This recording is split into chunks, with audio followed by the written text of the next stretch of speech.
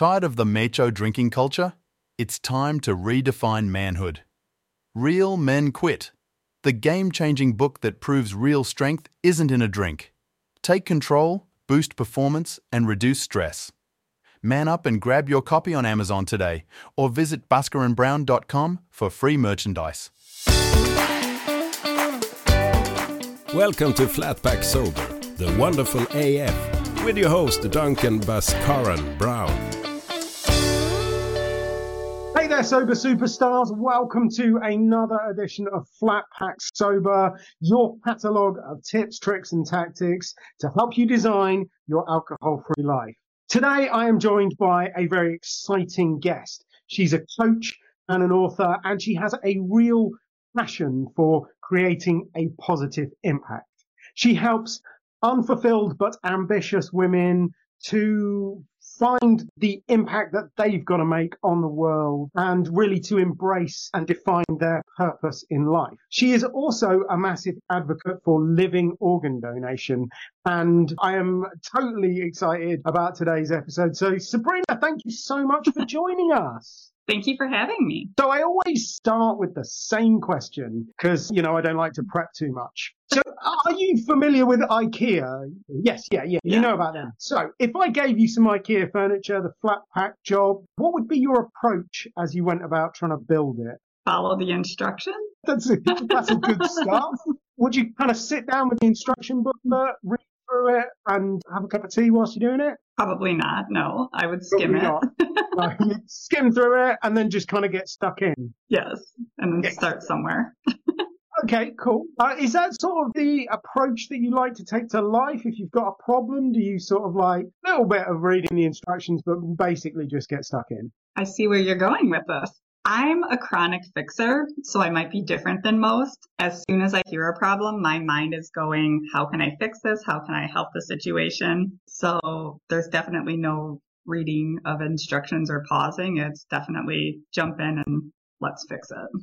You're like dynamic. You're what we'd call the dynamo. That's your kind of like sober style, is to just get on with it. Just do it. That's why I like to start with this, because I like to help everybody get a bit of an idea of where you're coming from. If the listeners are interested, they can go to flatpacksober.com and they can find out their sober style. And if it matches yours, then the kind of stuff that you're going to say is probably going to resonate really well with them. Of course, if it doesn't match yours, then maybe they should pay even more attention to you, because you're probably working on stuff that they're desperately trying to avoid. And I'm sure you're aware that there is more than enough information on the internet, and I think it's irresponsible for us to add to it without giving it the context of where you're coming from, so people can listen to it, understand whether it's right for them. So tell us a little bit more about yourself. What do you do? Where do you come from? So I am in Wisconsin, US. I'm in finance. Recently, I started a journey to become a life purpose coach. I have 2 kiddos, 19 and 12.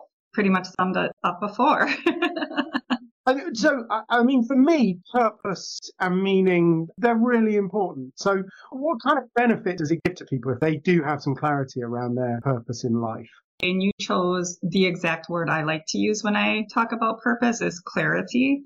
It helps you have a focus. It helps you stay on track. It helps keep you guided. There's always temptation out there. There's always detours life might throw at you. But when you are focused on your purpose and your passions, you are able to redirect yourself a lot quicker. Having a purpose makes you feel more fulfilled, more self-confident, and just be able to go through life with a little more enthusiasm, knowing that what you're doing is valuable. I am a huge fan of enthusiasm, by the way. So tell us a little bit about your journey with alcohol then. I don't know how many people are familiar with Wisconsin, but alcohol is involved in everything we do from a very young age. Kid birthday parties are based more around what kind of alcohol is going to be there than the kids themselves. Everything you do, everywhere you go, somebody has a beer in their hand or is offering you one. It's become a very normal part of our lifestyle around here. 2.5 years ago, I donated a kidney, and that's where my walk with sobriety started. A few months before the surgery, I chose to not drink. It wasn't required, but for me, it was important to be able to think through the process and make sure I was making the right decision with a clear head. And the transplant team told me that the healthier I go into the surgery, the quicker the recovery period would be. And that was extremely important to me. Yeah. So Yeah. that's where it started. I was going to say, were you drinking at a normal level, but is this normal for Wisconsin and therefore quite dangerous? I don't know. How would you describe your drinking before that? Was it excessive or? I feel I was pretty moderate compared to other people. I also bartended for most of my adult life as a part-time job. So just again, being in that scene, it's very easy to have a drink, or when you're working, when you're done working, anything like that, that becomes the culture you become a part of. I feel like I was pretty careful about it though. I don't have any horrific stories, thankfully, that I got into trouble. I don't remember things, anything like that. The biggest thing for me was the hangover. The next day was honestly the worst.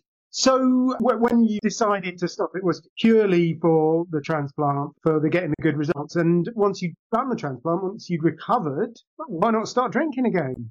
I did for a brief time. I don't know why, which is still so weird to me. If you asked me what is the happiest I've ever been or what was that period of my life like, I can 100% say it's when I wasn't drinking. Again, I think it just felt like a normal thing to do around here, and everything we do is based around that. I was also going to a friend's wedding on a yacht in Florida, and to me, I was just like, that doesn't sound like everybody's going to be drinking, and I know I don't have to be a part of everybody, but it just felt, I don't know. Either way, I got suckered back into it, my own choice. That didn't last too long. I didn't enjoy it. Again, I was struggling with the same things I was before. And the emotional part of it, like I would get super emotional and think all the worst things in life and the pity party stuff. And that's just not who I wanted to be or who I wanted to show up as.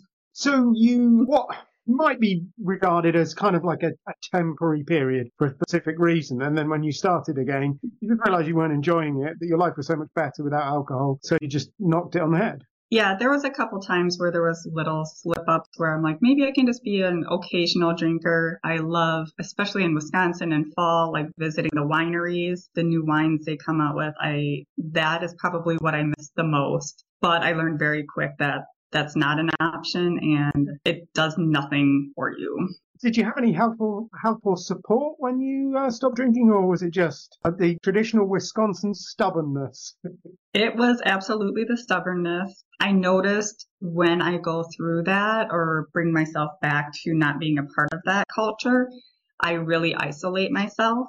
It's not that I'm afraid that I'll be pressured if I'm out, but again, a lot of things we do around here is let's go to the bar, let's grab a drink, let's go out to eat, but that includes drinking. And I just did not want to waste my time being in a bar, not being productive. That's quite interesting because I'm sure you'd agree that community is important, not simply to recovery, but to life. I mean, we are social creatures, aren't we? So what have you found in terms of building a community that's maybe a little bit away from alcohol? I spend a lot of time looking for things outside of alcohol to do. I'm very outdoorsy, so that definitely makes it easier.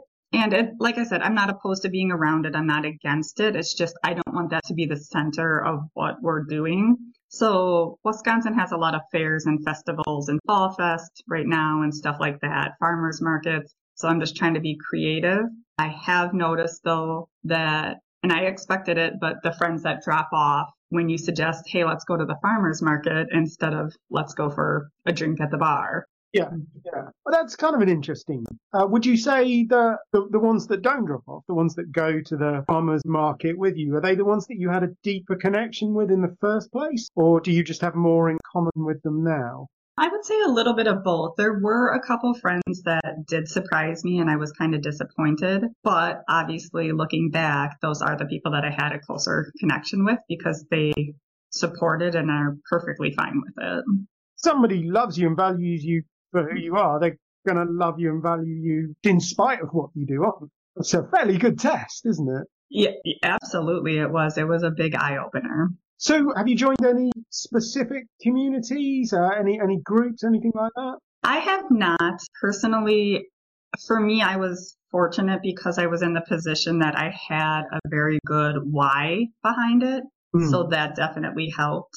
I know it's not as easy for some people, definitely. But again, I don't think I was too wrapped up in it that it was harder for me. It wasn't a physical withdrawal for me or anything like that. So I think I was very fortunate in that situation. So I was able to do it on my own. There were some podcasts I listened to, and I am part of a Facebook group that I just follow once in a while, but that's about it. You know, there's a little bit of information, a little bit of sober sphere seeping into your life, but it's definitely not at the heart of what's keeping you away from alcohol. I think now, I feel like every period of your life you go through, you kind of grow with that season you're going through. So 2.5 years ago, I quit drinking and didn't want to drink because of the kidney donation. And now it just kind of grew into being a life purpose coach. One of my core values is that I'm going to show up and give you 100% every single time. And I can't do that. Again, if I have any alcohol in my system, if I'm not thinking clearly, if I'm hungover, and I want to show up as a person that can inspire and motivate others, and that unfortunately doesn't include making a fool out of myself because I drink too much. Well, I think that's so interesting, though, about, you know, showing up with 100% of you and being the best person that you can possibly be. And you kind of you look at professional athletes, and these days, not many professional athletes drink alcohol at all, apart from Roger Federer, who gets a lot of money from champagne companies. Apart from him, they don't drink. Novak Djokovic, most Grand Slams in the history of tennis, doesn't drink. And they do that because the margins make the difference, don't they? I mean, it's that tiny little amount that makes the difference between winning Wimbledon and not winning it. But even in everyday life, you know, the amount that alcohol can take off your performance, it makes a big difference, doesn't it? And you've noticed that since you've stopped drinking. Absolutely. Yes. Anybody who's been there or who has tried to quit drinking, I know they can relate to this, but just getting up earlier, feeling better, starting your day, your workouts are more intense and you're more focused, you're more productive with your time. Looking back on it, it makes me a little sad how much time I wasted sitting in a bar just drinking. It's social, it's good communication and good conversation with friends, but what a waste of time, honestly. I know that sounds harsh, but it's true. Yeah, no, I know what you mean. I look at all of the drinking that I did, and some of it was with people that I really love and I still spend time with and are important, and we had a genuine connection. But it is nice to not do it anymore. But I mean, I just listen to that list of stuff that you just said about energy and focus, and presence, time. Honestly, if they could stick that in a pill, how much money would the pharmaceutical industry make? Absolutely. A friend and I were just talking about that yesterday. If they could, a happy pill, seriously. I know a lot of people would pay anything for that, but you can do it by just making the right decisions too. Probably what's wrong with our society, that we think the solution is to add something like, take the magic pill, add this to your life, it will help. When the solution is actually just to stop drinking, get out of your own way, subtract the stuff that's causing you the problem in the first place. But yes, I don't know if you've got any solutions for the entirety of society. I'd be happy to hear. Actually, if you don't mind, could we just discuss the kidney donation thing a little bit? Because I used to do some work for the British equivalent of the kind of transplant dudes. Okay. So what sort of motivated you to do it? How did it come about? Social media. I saw a friend from high school post that her mom was in need of a kidney, and it's always been something in the back of my mind. Not that I wanted to donate a kidney, because that I never would have imagined that, but that I wanted to do something big enough for somebody that would change their life. I just never knew what that looked like. So when I scrolled and saw that post, I knew immediately that's it. That's what I'm here to do. That's what I'm meant to do. A proper jang light bulb. It was. I don't have those moments a lot, but that was one of them where I'm like, yep, I'm meant to give an organ out of my body. I used to work with the bit of the National Health Service that does that. And what always struck me was you can go even further than that. You can give an actual genuine part of yourself. I think that's so special. I think that's enormous. So congratulations. Yeah. That is amazing. That is amazing. And so have you found any products that have helped you to kind of steer clear of alcohol over the last few years? Again, I have not. I know people use the mocktail drinks and stuff like that, the alcohol-free wine or products like that. To me, I'm kind of a health nut a little bit. Not all the time, that's for sure. but I do watch like calories and everything like that. So to me, that's empty calories, but I know it's extremely helpful to some people. Yeah, absolutely. I'm glad you said you're not perfect, because we don't really like perfect on this podcast. We like people to still have the odd flaw. But you mentioned you're a bit of a health nut. So did that go hand in hand with stopping drinking, or was that before or after? It definitely intensified after I quit drinking. Before, I felt like I would go through the motions of working out and everything. But anybody who does drink quite a bit can understand that once you're drinking, you pretty much eat anything. I know I would get home at night and be super hungry, so then I would just eat whatever was easy and fast. So I think it definitely made my focus easier, not having to worry about that. Now, that's kind of interesting, isn't it? So it's like kind of healthy living. It was a part of your identity. It was a part of who you were and a part of what you were trying to achieve. But the alcohol was definitely getting in the way of that. So once you removed that, it allowed that to really flourish and blossom. Yes. And your thought process too. Like I said, I was an emotional one, not necessarily in the moment, because I would be the social one, the life of the party one. But in the aftermath, like when I started to deal with the hangover or not feeling well, I would get into that pity party and poor me, why me? And that wasn't healthy by any means. Oh, okay, so as much as anything, it's improved your mental health as well as your physical health. Absolutely. Yeah. Yeah. I mean, for sure, those two things go hand in hand. And obviously, you've got into coaching a little bit. You probably spend a lot of time thinking about stuff like mindset. So would you say there's been a big change in your mindset since you stopped drinking? Yes. Again, being more intentional with my time. When I stopped drinking and put my mind to the mind coaching or the life coaching, I was able to build the business from the ground up and sign my first paying client within 7 weeks, which I never would have been able to do that before. There's no way. I would have been so distracted. I would have spent so much time on other things, but just that focus and being intentional with my time and making sure I'm being productive instead of wasting time made a world of a difference. Yeah, I remember those days. So would you say that your purpose has changed since you stopped drinking, or has it intensified? I think my purpose changed. I think I've always been trying to figure out what it looked like.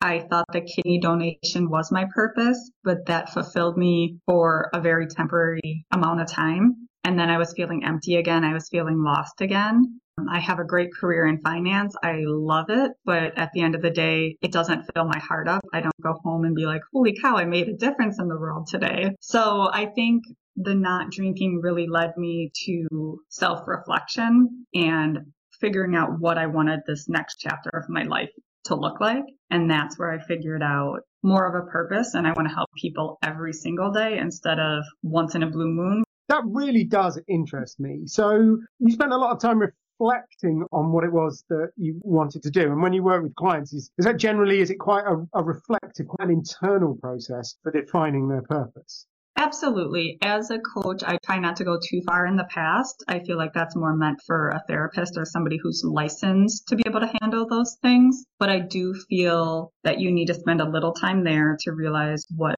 was good in your life, what wasn't good, and what changes you want to make. So the first step, I have a 7-step program that they go. And the first step is self-reflection and forgiveness. Wow, forgiveness. That's a biggie as well, isn't it? I'm guessing you consider forgiveness to be pretty important. Have you gone through a process of kind of like self-reflection, forgiveness around your drinking? Has it been something that you've spent some time on? Yeah, again, I hate to use the word waste, but that's still something I bring up when I talk about it. A lot of times I just look back at how much time I wasted. Even like I took my kids on vacation 2 times this year. And it's not like I was drinking a lot, but we would have dinner or whatever, and I'd be drinking. They weren't getting 100% of me. So I'm working on the forgiveness in that. I know I can't go back, but I can go forward. That's such an interesting field. But it strikes me, you're quite dynamic. You like to get things done. And you're talking about self-reflection and introspection. And I'm quite introspective and reflective. And I think that part of the way I've been able to find my purpose in life is actually going out and doing stuff. And like in the service of other people is where I have found what I am supposed to do. So one of those two things lends themselves better to a coaching experience. But do you think there is something in that kind of like actually being quite active and just trying things and seeing what works? Absolutely. I full-heartedly believe that sometimes you just need to make the jump and figure it out as you go. I know not everybody can live by that or feels that same way, but I definitely feel that's a big part of it. And I also agree with you that I feel like your life purpose or purposes, because I do feel like you definitely have more than one, is involved with making a difference or making an impact in the world. It's not just to make your life better. Yeah, and of course the irony is if you make other people's lives better, you do actually make your life better. I mean, I guess that's one of the things that if you like to reflect and you like to grab all of the information together, you know, you're never going to just jump straight in there, but it's about learning that point of when enough information is enough information, when you've done enough thinking. That goes directly into self-awareness and reflection and getting to know yourself better. Yeah, and I do know that is one thing for people that have been big drinkers and then become sober is that they are stuck with their thoughts in their real life. And that is usually the biggest challenge because people usually use the alcohol to take that away. Whatever it is, I think most people I've ever met, they have an element of trying to escape from something. Whether that is very serious childhood trauma at one end or just quite an annoying boss at the other end. You know, everybody's is under the illusion that alcohol helps them to escape from that. But of course, it doesn't because it doesn't get you any further away from it. You're not running away from it, you're running around it. And that's just plain tiring, isn't it? I guess that's one of the things that people find hard. They stop drinking, you know, they stop poisoning themselves and it starts to feel better. Physically, they feel better. Then they get the emotions or the thoughts or the practical problems that they were trying to ignore by drinking. Those kind of, they have to face them a little bit more. And that can be quite difficult. Any advice for people who are kind of now looking at their thoughts and their feelings and saying, I'm a bit lost. I don't know, what should I do? How do I approach it? The biggest thing is to have a support group. It doesn't have to necessarily be your friends and family, but use social media, use strangers, use whoever you can because there's so many other people in the same boat that are happy to connect with you. Like one of the biggest things is, I had a rough day, I need a drink. If you have a rough day, have an alternative thing to do. Go to the gym, go on a walk, whatever it may be for you. I think just having other options. And as for sitting with your feelings, it's going to be awful. I'm not going to lie and say, you'll be fine. It's going to be awful at first, but that is the only way that you're going to truly heal. And once you process everything that you need to process, it will be good. Like you will not have to keep revisiting it or it won't keep coming up. The alcohol again just dilutes it and makes it not seem as bad, but then it comes up and comes up and comes up. And usually it gets worse and worse and worse. So the only thing that worked for me was to sit through it. Like I said before, I isolated myself a lot, but I had to at first to be able to wrap my head around all those thoughts I was having and just all the feelings and stuff from the past that I'd never properly dealt with. Yeah, and I guess that's the bad news, people. It's not a quick fix, is it? It's not like pop this pill and all will be well. It actually does take a bit of effort and a bit of discomfort. And that, I guess, is why you're recommending we should find some fellow travelers on the road to at least lighten the burden a bit. Absolutely. Somebody you can reach out to in a pinch that, you know, is going to be supportive. And anytime you get the temptation or something like that, you just need to have somebody in your corner. Yeah. And I think what I've noticed from interviewing a lot of the sober superstars, you know, they all have that person, but they tend to have different type versions of that person. So who is it for you? Who would you be reaching out to? I mean, you don't have to name names, but like, what do they do? How do you know them? My biggest thing was I'm lucky where I have a great support group in my friend group. I did use Facebook groups that focus on sobriety. sometimes listening or reading other people's comments and problems, it made you not feel so alone because you're like, oh, other people are going through this too. If you are struggling with something, being able to share it with others and get their advice and their feedback. And my religion played a big part in this. It was me and God talking a lot, and He was my go-to. Yeah, and that's, some people it's gym buddies, some people it's the religious leader in their community, but for you it was more of a kind of internal reflective relationship with God. For me, it was, yeah. Again, it's not for everybody, and I know that, but there are plenty of resources available, like for that support and for that reason. Yeah, I think you make such an interesting point about reading the stories on Facebook and going, oh yeah, I did that. And I'm realizing that you're not alone. And they call it terminal uniqueness in AA. Back in the day, I was like, well, no, all of these problems with alcohol, they don't apply to me because I'm different. I'm special, aren't I? And when I do group work with people, it's one of the things I enjoy the most is when that one who's a little bit cynical and a little bit gnarly sat on the edge of the group, and they'll kind of like get to the point where they realize that actually they are exactly the same as everyone else. And they'll just breathe this massive sigh of relief and go, oh yeah, I am among friends, aren't I? You guys will get this. I thought it was just me. And some of the things you like, even now, still like looking back on it, some of the things I forgot about, it's a good reminder as why I'm still doing this. That is so important, isn't it? I mean, I can give you all of the fancy pants psychology on it, fading affect bias, but your brain has this tendency to remember the good stuff and forget the bad stuff. And if you kind of misinterpret the evening out, you fail to realize that the good stuff actually came from the time you spent with your friends, the fact that you were relaxed, the fact that you were in a nice place, the fact that you didn't have to worry about doing the washing up. That's where the good stuff came from. But if you think that good stuff came from alcohol, then your brain is just going to magnify that bit. They all forget the hangovers. And it makes sense that it protects you by magnifying the good and minimizing the bad. But do you think it is quite important for us to remind ourselves every now and again just how bad it is? Yes. Otherwise, it's easy to slip back into. I mean, as you were talking there, the thought that popped into my head is kind of like childbirth. Like, it's awful, the birthing part, but then it gives you this incredible new life, and people do it over and over again. So I mean, the part of becoming sober might be awful, but it's going to give you a new life, and people everywhere are doing it. I feel like it's becoming a lot more normal than it has been the past few years, or at least in Wisconsin. Sorry, I don't think I answered your question there, though. Hit upon another one of my obsessions. We're like the foamy breaking bit of the wave, aren't we? In 20 years' time, everyone will be doing it. So we're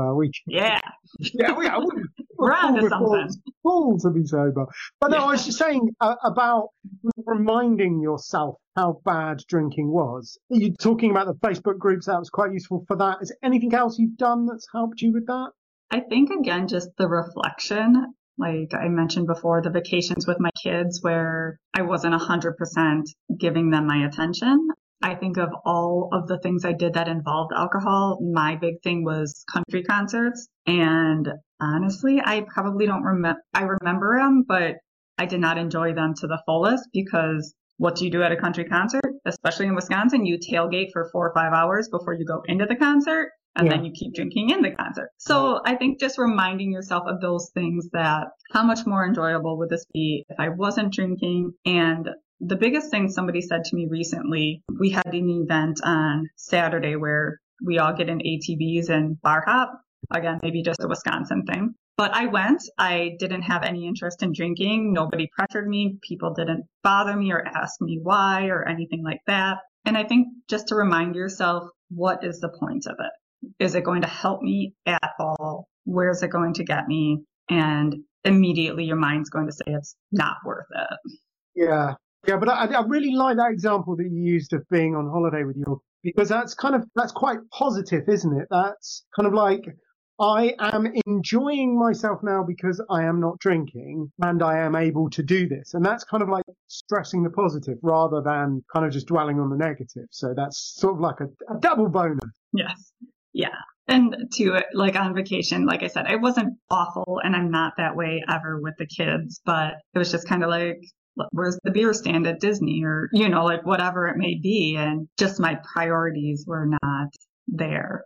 I have to say I remained entirely sober when I went to Disney World, but I was 11 at the time, so... That's fair. Anyway, have you found any other ways of behaving or kind of actions that have been really useful to you? I think, again, just understanding your why, like why you chose this route, why it's important to you. I have to consistently remind myself of that. Like, again, if I'm going to show up and help other people, I can't do that after a night of drinking. So I think it's just determining your why and reminding yourself of it. There's going to be different things for everybody. Things that worked for me aren't going to work for everybody. But don't be hard on yourself and figure out what is going to work for you, and don't try to do it alone. I cannot argue with any of that. So kind of obviously you've been developing the coaching. What's your approach to coaching? The program was born from my own transformation. Again, being sober, I was in a great job that I loved, but the environment was completely toxic. I was in an unhealthy relationship. My kids are 19 and 12. They have more of a social life than me. So when they're with their friends or at work and I'm sitting there like, now what? I started to question like, what's next in life? I know there's more. And that's where I started going through. I had to figure out for me what was next and what would make my life feel more fulfilling. And with the kids getting older, I also realized that I've dedicated all of those years to them, and that's not going to change, but I never took the time to focus on myself. So my program is a 7-step program, 90 days, and it goes through 7 steps that I went through myself to figure out my purpose and how I can make a difference in people's lives. Yeah, so it's kind of like working on yourself and being a little bit selfish, but not really in a selfish way. Yes, exactly. In my mission statement, I wanted to use the word like guiltless or something like that, because I feel like, especially as moms, we feel guilty for taking time to ourselves or putting ourselves first. And that is one thing I struggled with for a long time. And I see a lot of other clients struggle with that. It's okay to put yourself first, and you have to put yourself first. The best thing you can do for the ones that you love and care about is to take care of yourself. You can't pour from an empty cup. I was going to go with, you got to put your oxygen mask on first, haven't yes, you? Yeah. You're not looking after yourself, you're not going to look after anybody. And I absolutely see where you're coming from. I mean, there is so much pressure these days. You know, you've got to have the perfect career, you've got to be the perfect parent. And like once you've fulfilled all of society's impossible demands on you, when on earth do you find any time for yourself? Yes, you are pretty much quoting in different words something I read this morning that was along those same lines. It definitely stuck with me. Like the ones that have built a successful life and have done everything that they thought they should do and are still feeling lost or confused or unfulfilled. I think having that focus definitely helps sober people stay on that right path too, instead of being pulled away by temptation or stress or other things that can creep up in there. And you know what? I think that is one of the privileges of the kind of work that we do. That I think we both work with people who are outwardly very, very successful. And a lot of people would look at them and go, oh, you've got the perfect life. Everything is ideal for you. You clearly can't have any problems at all. And then you dig below the surface a little bit and you find a lot of interesting stuff, I'm guessing. Yeah. And I think a lot of people surprise themselves too, because I think we convince ourselves, hey, we're doing good. We have a good life. Like I have built a good life for my kids and I'm very fortunate. And I think we also put the pressure on that we shouldn't be complaining because we are fortunate. We are blessed, and complaining or not being happy about that makes us feel, again, selfish, and we don't like that. But that's not the reasoning behind it, and that's not the way it has to be. But I think that is such an important lesson, and if we can help even one person learn it, I think we're doing all right. But the idea that there are people in the world who are suffering more than you, but that does not mean your suffering is meaningless or not valuable. It doesn't mean that you don't have pain in your life. You do, and your pain is important, and you are absolutely right to do something about it. It doesn't make you selfish. It doesn't diminish the suffering of other people at all. And that, honestly, that was quite a hard lesson for me to learn. Yeah, and you kind of made me think of something else there too, is everybody thought I lived a picture perfect life, and outside looking in, it probably looked like that, but you don't know what people are dealing with internally. So be careful, be gentle with other people. And if you're going through the process too, I spent a year off of social media. I had to take that time to put myself first, to have my own thoughts and not be influenced or pressured or trying to keep up with everybody else on social media. You know, that's why I like to have a variety of people on the show, because what I want people to do is take what works from everybody and then design their own version of sober. You know, don't try to be sober like me. Don't try to be sober like you. Find your own way, because once you do, then you're going to thrive and you're going to love it. Yes. And it's going to be unique, and it might be something that we've never even thought of before. So feel free to share your journey too. You know, I think Buddha said there are as many paths to sobriety as there are paths up the mountain. Maybe he didn't say it exactly like that, but that was what he meant anyway. Just before I let you go, I have to ask you about the IKEA meatballs. Have you ever had the IKEA meatballs? I have not.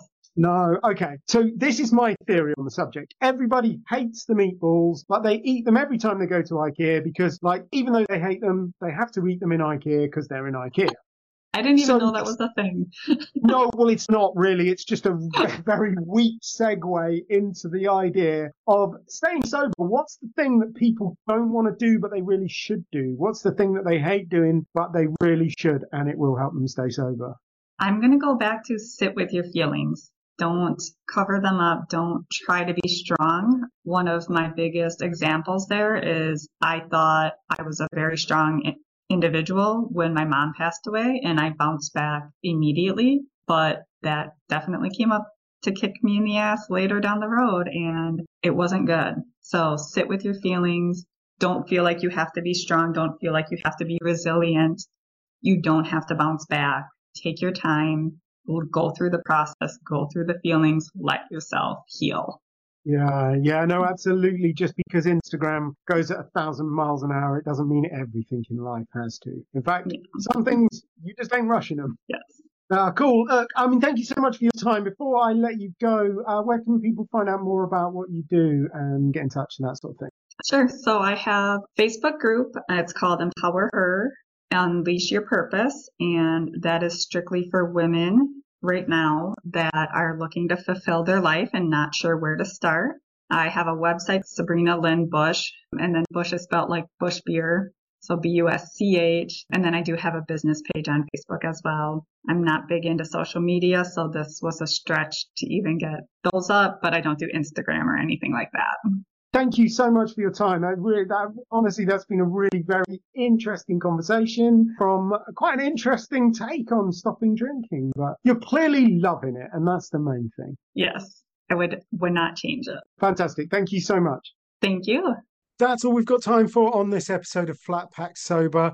Don't forget to visit our website. You can find out your sober style there, or you can check out the show notes. That's all at flatpacksober.com. So next time, I've got a really, really interesting interview for you by Heather Cresson. She's a cellular optimization specialist. She has got so much value. She is a real expert in understanding what's going on in your body and how to make the most of it, and particularly how to do that after you've stopped drinking. She shares her own experiences. She shares a wealth of wisdom and information, so you do not want to miss it. I hope you enjoyed this episode as much as we did bringing it to you.